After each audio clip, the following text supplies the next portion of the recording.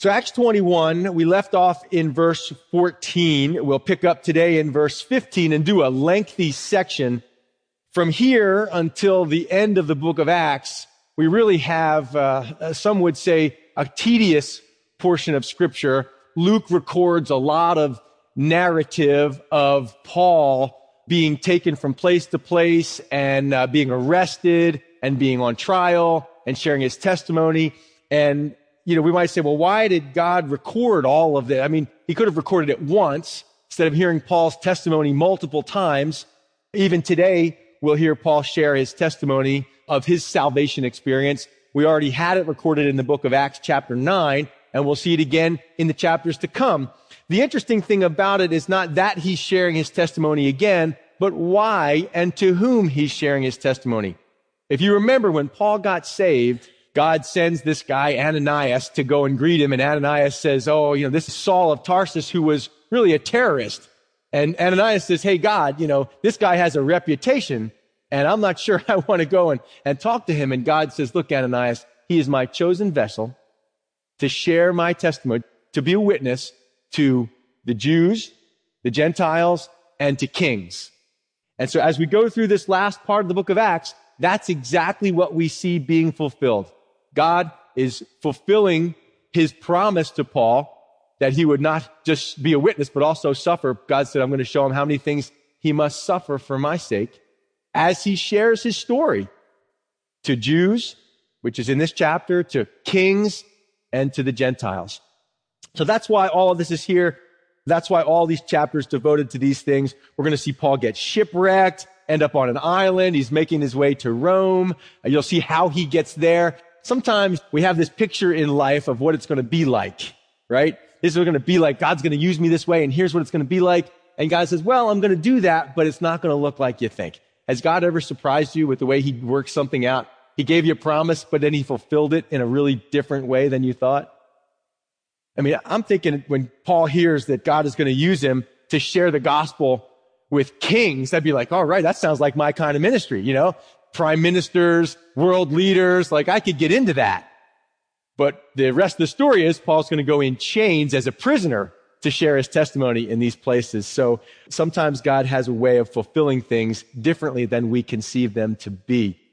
Acts chapter 21 up to verse 14 brings us back with Paul to Caesarea by the sea, sort of the northern part of Israel. He stayed with Philip the evangelist, Philip the deacon, and his family. Some prophecies were continually told to him that, hey, Paul, you're going to go to Jerusalem, but you're going to be in big trouble. I mean, we're warning you not to go. We're trying to get him not to go.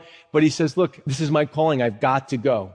And he said to them, what do you mean by weeping and breaking my heart? We read that last week. We've seen Paul's third missionary journey come to an end, and now he arrives in Jerusalem. So if you like to kind of outline verses 15 through 25, Paul arrives in Jerusalem, verses 26 through 36. Paul's arrested in Jerusalem, verses 37 on down through the rest of the part we'll talk about today.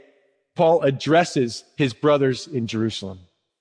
So that's kind of a little outline. And I give you an outline. I know I don't always outline, but I am today because we're going to cover a lot of words, a lot of biblical ground. And I'm going to read large chunks and then we'll summarize as we go through. Are you with me, group? Verse 15 begins with, and after those days, we packed and went up to Jerusalem. Also, some of the disciples from Caesarea went with us and brought with them a certain Nason of Cyprus, an early disciple, with whom we were to lodge. And when we had come to Jerusalem, the brethren received us gladly. On the following day, Paul went in with us to James, and all the elders were present.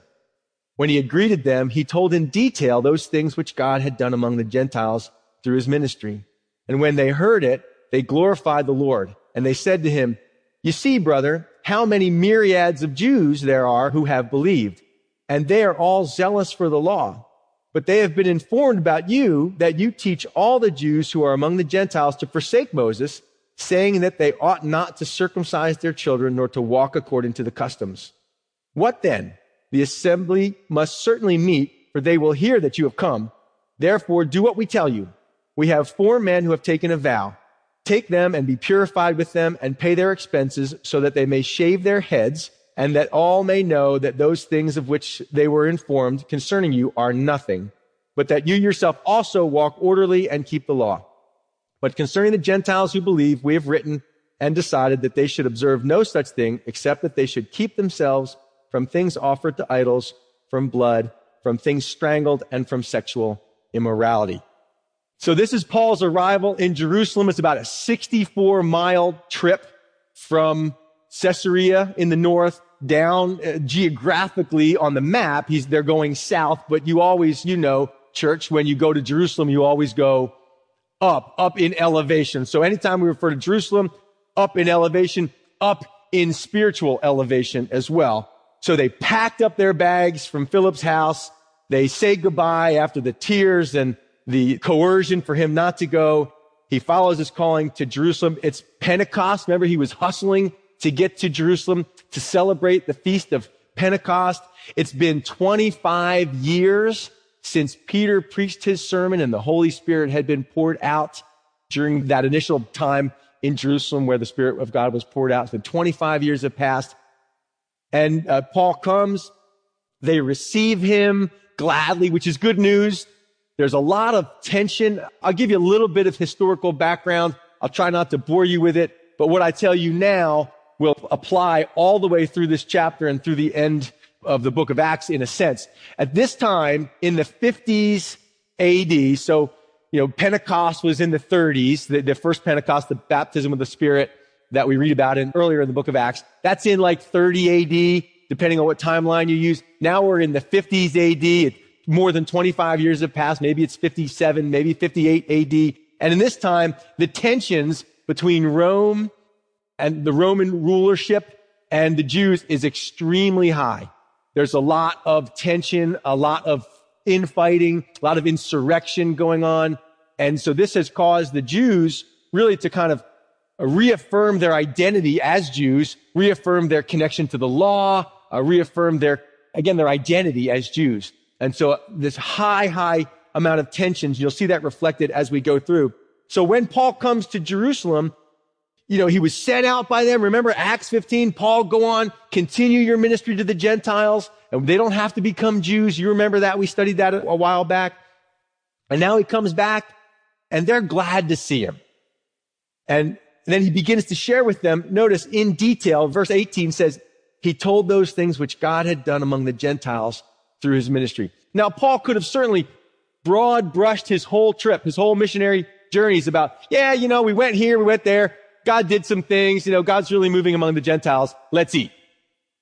But he doesn't. He goes detail by detail, telling of his time in Athens and his time in Corinth and his time in Ephesus and outlining maybe names of people that he'd met and conversion stories and the Philippian jailer and his family and Lydia by the sea there, all these people that he's got in his life that he's now telling them bit by bit, detail by detail. I don't know if you like detail or not, but I'm a detail kind of guy. Like there's a place for a broad brush and overview, but there's also that place when you talk to someone about real lives. I mean, sometimes we broad brush our testimony, we broad brush our Christianity so much that people forget that we're real people. You got real details. As I go out and I share my faith, or we go to the downtown mall and share with people, you really watch when you get their attention. Like I have yours right now, is because we're talking from the heart about details. And so I can tell someone more than just God loves you and has a wonderful plan for your life, or I was a sinner and then I got saved and now my life has changed. That's wonderful. That's broad. That's general. But sometimes I have to get a little specific about the sinfulness of my life. Here's what I was. Here's what I was into. Here's what I did. And here's how God got in hold of me. Here's how it happened. There's a parking lot in Charlottesville. You guys know my story. And then here's how things changed. And so Paul gives this detail to the elders in Jerusalem, James and the whole James gang, I guess you could say, that were there. And they say, Paul, that's wonderful. Look at verse 19. He tells them in detail. Verse 20 says, when they heard it, they glorified the Lord. So they were thankful for what God was doing around the world. And part of the neat thing about sending people out on mission trips to other places, it's so easy to get geographically centered, like life just begins and ends here in Fluvanna County. But God is more than just the God of Fluvanna County. God is at work in Israel. God is at work in Nepal. God is at work in Ethiopia. God is at work in all these places. So people go out and they come back and they give us a little insight into the work of God among other cultures and other people and other nations. And it keeps us connected to the church around the world. And so Jerusalem was now connected financially. Remember, Paul's bringing back a collection from the Gentile churches, but also through the stories of the work of God around the world. Now they say to Paul, hey, guess what, Paul? God's not just at work around the world. He's at work right here in Jerusalem too. Did you catch that? He says, you see, this is at verse 20, you see, brother, how many myriads of Jews there are who believed. So God's at work among the Gentiles. God's at work among the Jews, that they're believing in Jesus. And the next part, I really wish it read a little differently, but you'll see why in a second. You see, brother, how many myriads of Jews there are who have believed. These we would call them Messianic Jews, I guess you could say. They're just part of the church, but they have a Jewish background culturally. And look what the next part of that says. And they are all zealous for the law. Now, I wish if I could have written this myself, I wish it said they were all zealous for the Lord. And these Jews that got saved, man, they just love Jesus. Now, not to say that they don't, but their cultural background, the political tensions, the challenge to hold on to their identity as Jews in a world where they were dominated by the Romans has led them to be zealous for their law. Again, this is their history. This is their culture. This is their background. And so James tells them, hey, there's a whole bunch of Jews here. They're believers, but they're really zealous. They're really passionate now about keeping the law. And here's the problem. Verse 21 tells us they've been informed about you, Paul, that you teach all the Jews who are among the Gentiles, those Jews that have been dispersed into those Gentile areas, into Asia Minor and other places. We're hearing that you teach the Jews to forsake Moses. Moses is a big deal if you're a Jew. We hear that you're telling them to forsake Moses and saying that they ought not to circumcise their children, nor to walk according to the customs. Now, the first question is, was it true? Did Paul tell the Jews who were out among the Gentile nations not to circumcise their children, not to keep the law? Somebody say, no, that's not what Paul taught. What did Paul teach? If you look back to some of his teaching, if you read some of his letters, what he taught them was you can't be saved by the law. You can't be made righteous by the law. Matter of fact, he tells them in the book of Romans even that there is an advantage to being a Jew. What advantage is the question to being Jewish? What advantage is the question to being circumcised? And Paul says there's a lot. These were God's people. They have this history, this culture, this awesome heritage with God that is unique to them. And that's awesome. And Paul never told them that to be Christians, they had to stop being Jews. But this is how things got twisted, and this is how things got interrupted and mistaken. You know how rumors spread. You know how things get misunderstood and get twisted. Well, that's what happened. They thought, well, Paul's teaching that people should forsake Moses and forsake circumcising their kids and walk away from all that makes us Jewish. That would make them really upset.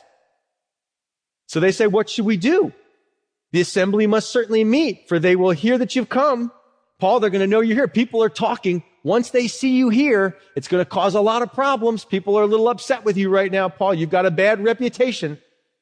Don't you hate when that happens? Wouldn't you love to control your reputation? And isn't that what Facebook's all about? I got to control what people think about me. And it's something that we really struggle with. And we really struggle when people misunderstand us. I do too. I struggle when I get misunderstood. Believe me, I live in this community in which I pastor. And I have opportunity to talk to have relationship with lots of people. And there are people that feel that they can speak on my behalf and not represent me properly. And I hear the stories and people will tell me, that they heard this or they heard that. And I say, you heard what? That is so far from the truth. I don't know who told you that. But it happened. And I've had to learn, and as you probably have to learn, that there's just nothing you can do about it. The best thing you can do is let your actions speak for themselves. Let the people that know you, that see you, they'll know who you really are. But we spend so much time trying to defend ourselves and justify ourselves, and it's just a hard thing to do. And they're going to try that here in Acts. The Jewish Christian leaders are going to try to orchestrate this thing so that the rift with Paul and the Jews is kind of mended. We'll see what happens with that. Sometimes the best laid plans don't work out so well. So they hatch this plan. Look, Paul, people are talking about what you're saying and what they think you're saying. We're going to gather. They're going to hear that you've come. Verse 23 says, we've got a plan. We've got these guys, and they've taken a vow, probably Old Testament, Numbers chapter 6, what's called a Nazirite vow. If you really wanted to spend a time just kind of dedicating yourself to God in a special way, you could do that. You could take a Nazirite vow. As a Nazirite, you would forsake wine. You would not cut your hair. You would just kind of be separated to the Lord for that period of time. And when that vow ended, you'd bring sacrifices to God, and you'd shave your head, which takes some people longer than others. You'd shave your, and the hair you'd put on the altar of sacrifice with the burnt offering. And so there's these 4 guys that have made this decision to take this vow, and their vow is coming to an end. And they say, Paul, with what everybody's saying, we want you to be a peacemaker. We want you to get involved with these guys, pay for their offerings. And if I was Paul, I mean, I'd be like, that's a lot of money. Like, I'm a poor itinerant preacher. I make tents. I work with leather or whatever while I'm traveling. I don't make much money. But Paul doesn't argue about it. He does it. And maybe some would fault Paul for doing it, but I wouldn't fault Paul. Maybe you would say Paul's compromising by getting involved in this. I don't think so. I think Paul never himself ceased to be a Jew. And I think he had no problem with his Jewish heritage. He said himself in 1 Corinthians 9, whatever it takes to build a bridge to people. If I got a Jewish background, and I know that I'm not saved by making these sacrifices, I'm not closer to God by taking this vow. It was not mandatory, by the way. It was just an elective thing you could do if you wanted to do it. And I know those things don't save me. I have no problem doing it. If that's going to help me make a connection to the Jews so that I can lead them to Christ, then praise the Lord, I'll do it. And that was Paul's heart. He loved the people of his nation. He loved the Jews. And so they concoct this thing. He's going to do it with them. He's not going to take the Nazirite vow himself because it's like a 30-day commitment at least. But Paul's going to get involved in a ritual purification himself. Why? Because Paul's been traveling in the Gentile countries. So to the Jews, that would have made him unclean. So these guys have taken this Nazirite vow. Paul's going to get purified in a ceremonial way, and everything's going to work out. We're all going to hug each other and go home happy at the end of the day and live happily ever after. Oh boy. Wait till you see what happens at the end of the day. Finally, verse 25, before we move on, James does reiterate that we don't expect the Jews to become Gentile, to forsake their Judaism. We also don't expect the Gentiles to become Jews. Just have the Gentiles do these few things. This is what we announced. This is what we decided in Acts 15. So James reiterates that they haven't changed their mode of operation in terms of the church leadership. Okay, so the plan is set. Let's see how it works out. Verse 26, now we move to the next section. Paul, after having arrived in Jerusalem, now he is arrested in Jerusalem. Paul took the men, verse 26, and the next day, having been purified with them, entered the temple to announce the expiration of the end of the days of purification, at which time an offering should be made for each of them. Now, when the 7 days were almost ended, the Jews from Asia, we're not Jews from Jerusalem, Jews from Asia. Where's Asia? Asia is Asia Minor, where Paul's missionary journeys were. This is where the churches of Pisidia and Iconium and Lystra and Derbe and Ephesus and Colossae and all these other churches, they're all in modern day Turkey. At that time was Asia Minor. And if you look back, I won't take you there today, but if you look back into Acts 13 and 14, you'll see just how much trouble Paul got in some of those cities like Iconium and Lystra and Derbe. That's one thing that happened to him, that's when he got dragged out of the city and stoned and left for dead. Then he wakes up, goes back into the city and keeps on preaching. Well, that happened there. The Jews were very, very against Paul, against his message. It created lots of division, lots of problem. And it's those Jews that actually would continue to chase him down. They end up all together there in Jerusalem at the Feast of Pentecost, and they see Paul. I mean, that's crazy. Like when you see someone you haven't seen in a while, you haven't thought about him in a while, someone that maybe hurt you, Someone you didn't expect to see there. And here they are in Jerusalem, and these guys see Paul and they go, is that who we think it is? I mean, is that guy? Is that Paul who was preaching those things and teaching those things? Can you believe he's here? What's he doing here? And their blood pressure starts to go up as they see him. You know it. There's someone in your life that when you see him, when you're around it, your blood pressure starts to go up. You know how it is. I'm speaking to human beings here. I know. The Jews from Asia, seeing him in the temple, stirred up the whole crowd and laid hands on him. That's not to pray for him. They laid hands on him, crying out. So now they're yelling in the temple, men of Israel, help! They're crying for help. What? Who's hurt? What's the problem? What happened? This is the man who teaches all men everywhere against the people, the law, and the place. So Paul, I don't know. If it was me, I'd want to crawl into the nearest hole. I'd try to fit myself in the smallest hole because now all the attention is on Paul and they're yelling at him some pretty serious accusations, aren't they? That Paul was against three things. He was anti-Semitic. He was against the Jews. That he was against the law. And that he was against the temple. You want to fire up a Jewish crowd pretty fast, at least an Orthodox Jewish crowd? Then you attack those three things. So you better believe they're getting people's attention. And then they say, furthermore, he also brought Greeks into the temple and has defiled this holy place. Their accusation is that Paul has brought people that shouldn't be there. In the temple, there were different courts. They had, at the center of the temple was the Holy of Holies in the temple proper. Now we're talking about the Temple Mount. There was a whole area that had different courtyards. And depending on who you were, you could come closer and closer to God. The high priest, of course, the one that could be the closest, entering into the most holy place once a year. But then the rabbis could come to a certain place, and Jewish men could come to a certain place, and the Jewish women could come to a certain place. And the Gentiles couldn't go as far as the Jewish women. They were in what's called the court of the Gentiles. That's as far as a non-Jew could go. That's as close to God as they could get. And there were signs and a wall, a partition, that said, basically, I'm summarizing, if anybody who's not Jewish, anybody who's a Gentile, passes this line, you do so under penalty of death. We're going to kill you. You come any closer to God, we're going to kill you. And they took this deadly serious. So they accused Paul, who was just given a tour. So Paul has with him, look what Luke says, verse 29.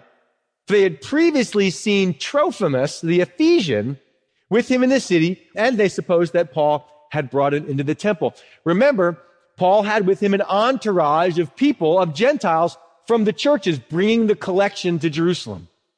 One of these guys traveling with him, his good friend Trophimus. Trophimus, he says one day, they get up in the morning and they say, it's a beautiful day. I love this city. I was raised here. Let's go for a walk. Let me show you around. Let me show you. When I was a student under Gamaliel, we used to have class right here. We used to eat lunch right here. You know how you do when you take someone on a tour of your place, of where you grew up. And so he's taking Trophimus on this tour around Jerusalem, and people see him with this guy who's clearly not a Jew.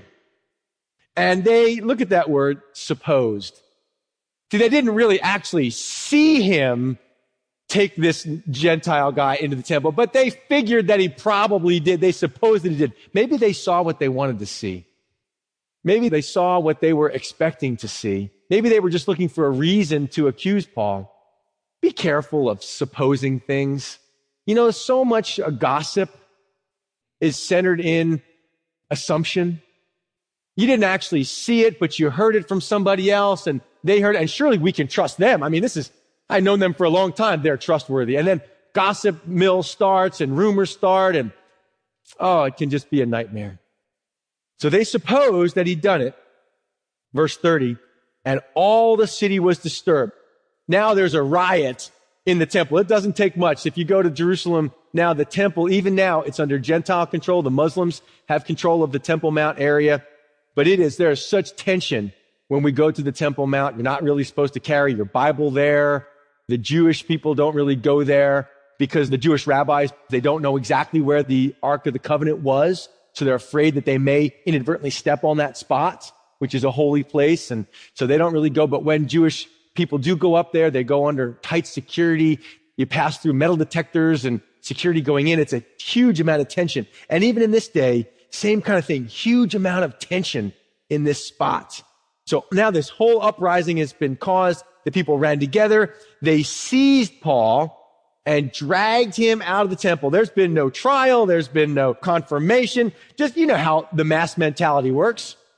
So they grab him and they drag him out of the temple. Notice that they drag him out of the temple. They didn't just lead him out walking under his own ability. They just grab him forcefully and powerfully, and they begin to drag him out. It kind of reminded me of those airline videos, just how disturbing that is when you see someone being dragged through an airplane. The media loves that. The media would have been all over this, right? Oh, the media would have been there. The sharks would have been feeding at this incident. It's a huge deal. So they drag him out of the temple and they shut the doors. Now, verse 31, as they were seeking to kill him, news came to the commander of the garrison, the Roman soldiers, that all Jerusalem was in an uproar. He immediately took soldiers and centurions and ran down to them. And when they saw the commander and the soldiers, they stopped beating Paul. Then the commander came near and took him and commanded him to be bound with 2 chains. And he asked who he was and what he had done. And he's asking the crowd. And some among the multitude cried one thing and some another. So get the picture. The riot is unfolding. Paul's been dragged out. There's a crowd around him. It's like recess in 6th grade. You know the picture. You were there. You know, I call you out. How many are in my generation here? You don't remember that? I got beat up all the time in the playground. It was my part-time job. Oh, again? Okay, here we go again. But you know the fight, the kids start talking and there's a fight going to be happening at recess or after school. And so the whole crowd of kids gathers around and everybody's watching these 2 kids just beat the tar out of each other until the teachers show up. And the teacher comes and everybody kind of scatters like cockroaches. You know, they just, boom, they disappear, except for the poor kid in the center who's getting beat up. Well, that was Paul. So somehow, as this riot unfolds, there's a Roman fortress where the Roman soldiers were housed at the edge of the Temple Mount called the Antonia Fortress. And at the corner, the northwest corner, there would have been probably a guard or a watchman in the top of that tower who would watch over everything that was happening. And their job was to keep peace on behalf of Rome in Jerusalem. They don't like riots, especially during, remember what I said? All the political tension. This is something everybody's on edge now. And as soon as they see that uproar, the guy in the tower says, hey, there's something going on. And immediately they call 911 and out goes the squad cars. No, it's not squad cars. And they didn't have 911. It was funny. One of my trips to Israel, there was a guy from Seattle and he's a firefighter. Just a neat guy. And so we're at the Dead Sea and we decided to take this walk from our hotel down to the Dead Sea. And the driveway from the hotel was this really long driveway. And we decided to cut through and go down through this little footpath. And it was really a steep hill. And an older gentleman on the trip actually fell and slid down the hill and just barely missed hitting his head on a concrete manhole cover kind of thing. And so we go down to care for him. He was fine, by the way, and he did finish the tour with us. But the fireman starts yelling, call 911, call 911. And we're like, dude, we're in Israel. It's not going to work. So we got him back up to the hotel and everything was fine. But so there's no 911 per se, but the word goes out and we find out the commander, his name is Claudius Lucius. We'll meet him a number of times through these next chapters. And he would be commander over 1,000 soldiers. And we learn he takes centurions, which would be over 100 soldiers. There were at least 200 to 300 soldiers dispatched to put out this fire, so to speak, that's happening. The soldiers show up, the crowd disperses, and they stop beating up on Paul. And they chain him up, they try to figure out what's going on, and they can't get a consistent testimony about who this guy is or what he's done. So, when he could not ascertain the truth, verse 34, because of the tumult, he commanded him to be taken into the barracks. That's up into that Antonia Fortress area. When he reached the stairs, he had to be carried by the soldiers because of the violence of the mob. This is no peaceful demonstration. This is a violent group, no doubt, as they were trying to carry Paul. Is he half conscious? I mean, what's Paul's physical situation? He's probably actively bleeding. Therefore, I wouldn't be there to pray for him. I told you that. I don't do that. I pass out. But are they spitting on him? Are they hurling insults of him? The mob starts to press in on him, and the soldiers, these hundreds of soldiers, have to actually physically pick Paul up and carry him to save his life. When he reached the stairs, he had to be carried by the soldiers because of the violence of the mob, for the multitude of the people followed after, crying out, "Away with him, away with him." Now, you've heard that before, haven't you? You heard that said of Jesus. That's what they cried out about him, "Away with him." So that it's not just that they want him out of the temple, they want him off planet Earth. Verse 37, then as Paul was about to be led into the barracks, he said to the commander, "May I speak to you?" So he comes to if he's even passed out. We don't know the situation, but he talks. Now, the commander hadn't heard him speak before. So now he opens up his mouth and he so calmly and nicely says, "Excuse me, can I have a word? I've just been beaten half to death, but can I have a word with you?" He replied, this is the commander, Claudius Lucius, "Can you speak Greek? Are you not the Egyptian who some time ago stirred up a rebellion and led the 4,000 assassins out into the wilderness?" So this commander makes reference to something we find in history from a man named Josephus about some Egyptian false prophet who leads a bunch of people. Josephus says 30,000. It's probably a bit elevated. It's not that many, but it leads them outside of Jerusalem into the wilderness and up on the Mount of Olives, where he said they would stay and watch as he commanded the walls of Jerusalem to fall so they could go in and conquer the Romans. Well, the Romans found out about this deal and said, "We're going to go and we're going to put this to a stop." And they did. They killed like 4,000 people at that time. And this is all centered around this Egyptian guy. And by the way, the word assassins is an interesting word. They didn't have suicide bombers at this point. So these guys are terrorists. If you have an NIV Bible, it probably says terrorists. The word really means dagger. So these were what they called the dagger men, the zealots. These were people that were zealous for Israel. They were very anti-Roman. In the political tensions we live in, there are those that are the devout liberal or democratic, and there are those that are the Republicans, and you are so zealous for your side that you'll do whatever it takes to make sure your side wins. Well, these guys were so zealous. By the way, Jesus had a follower named Simon the Zealot, one of these guys, not these guys, but earlier on, the Sicarii or the dagger men. And so the way they would get their agenda forwarded was if there was a public gathering, they would go through the crowd, and anybody that they knew to be affiliating with the Romans or friendly to the Romans, they would pull out their dagger, they would stick you in the side or in the back, they would put it calmly back into their robe and walk on as if nothing had happened. They were terrorists. But he mistakes Paul for having been wrapped up with this whole thing, and Paul says, "Wait a second, I'm a Jew from Tarsus in Cilicia." "What do you mean Egyptian? I'm not Egyptian. I'm a Jew, a citizen of no mean or no insignificant city. And I implore you, permit me to speak to the people." Now, I would have said, "I implore you, get me out of here." But he doesn't.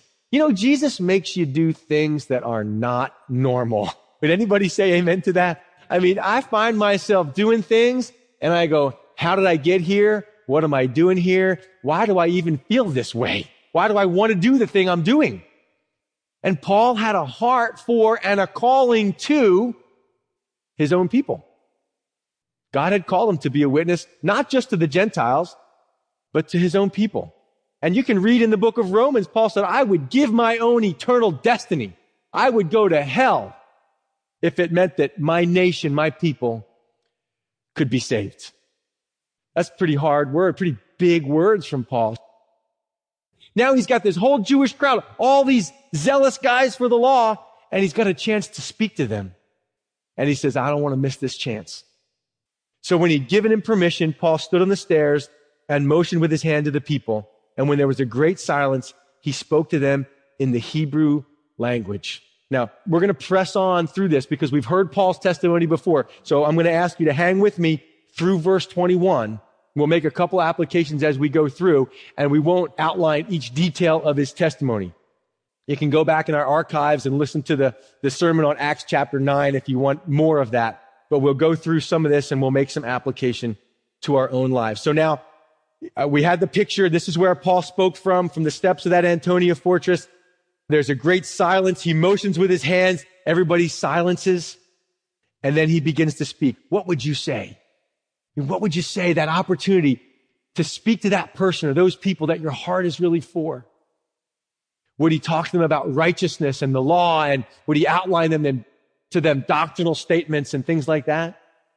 Or we'll see what he does is he simply shares his testimony in response to the accusations that were made. What were the accusations, gang? You remember that Paul is anti-Jewish, that Paul is anti-law, and that Paul is anti-temple, against this place, these people, and the law.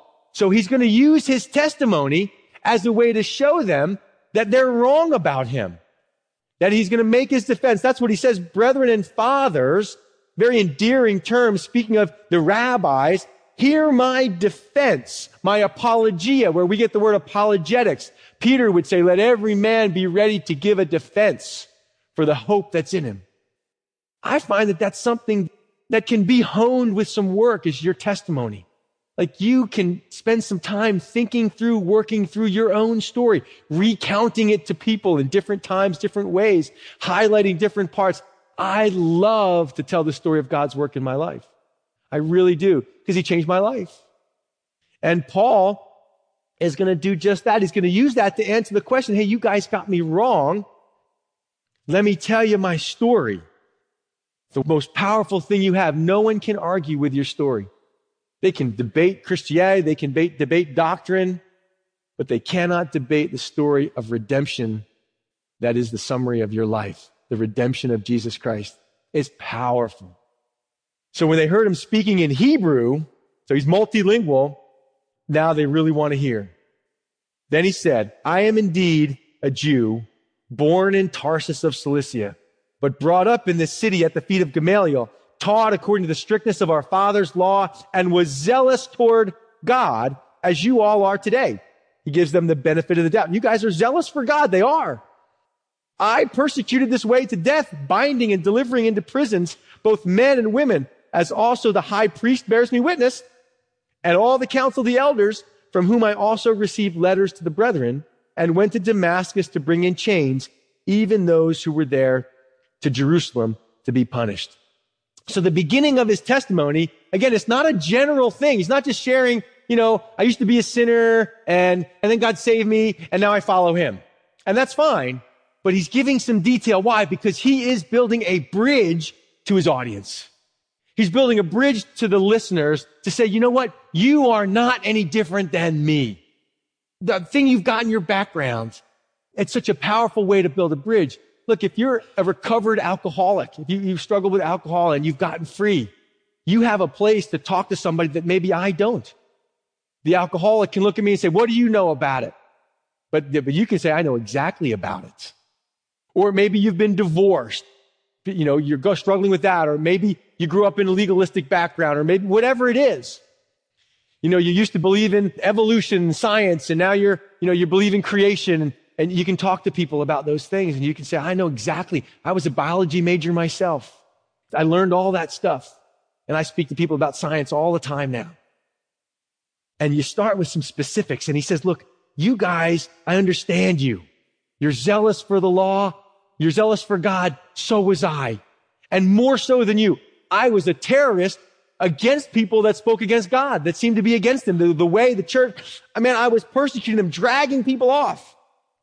And then he says, but here's what happened. Verse 6, now it happened as I journeyed and came near Damascus at about noon, suddenly a great light from heaven shone around me, and I fell to the ground and heard a voice saying to me, Saul, Saul, why are you persecuting me?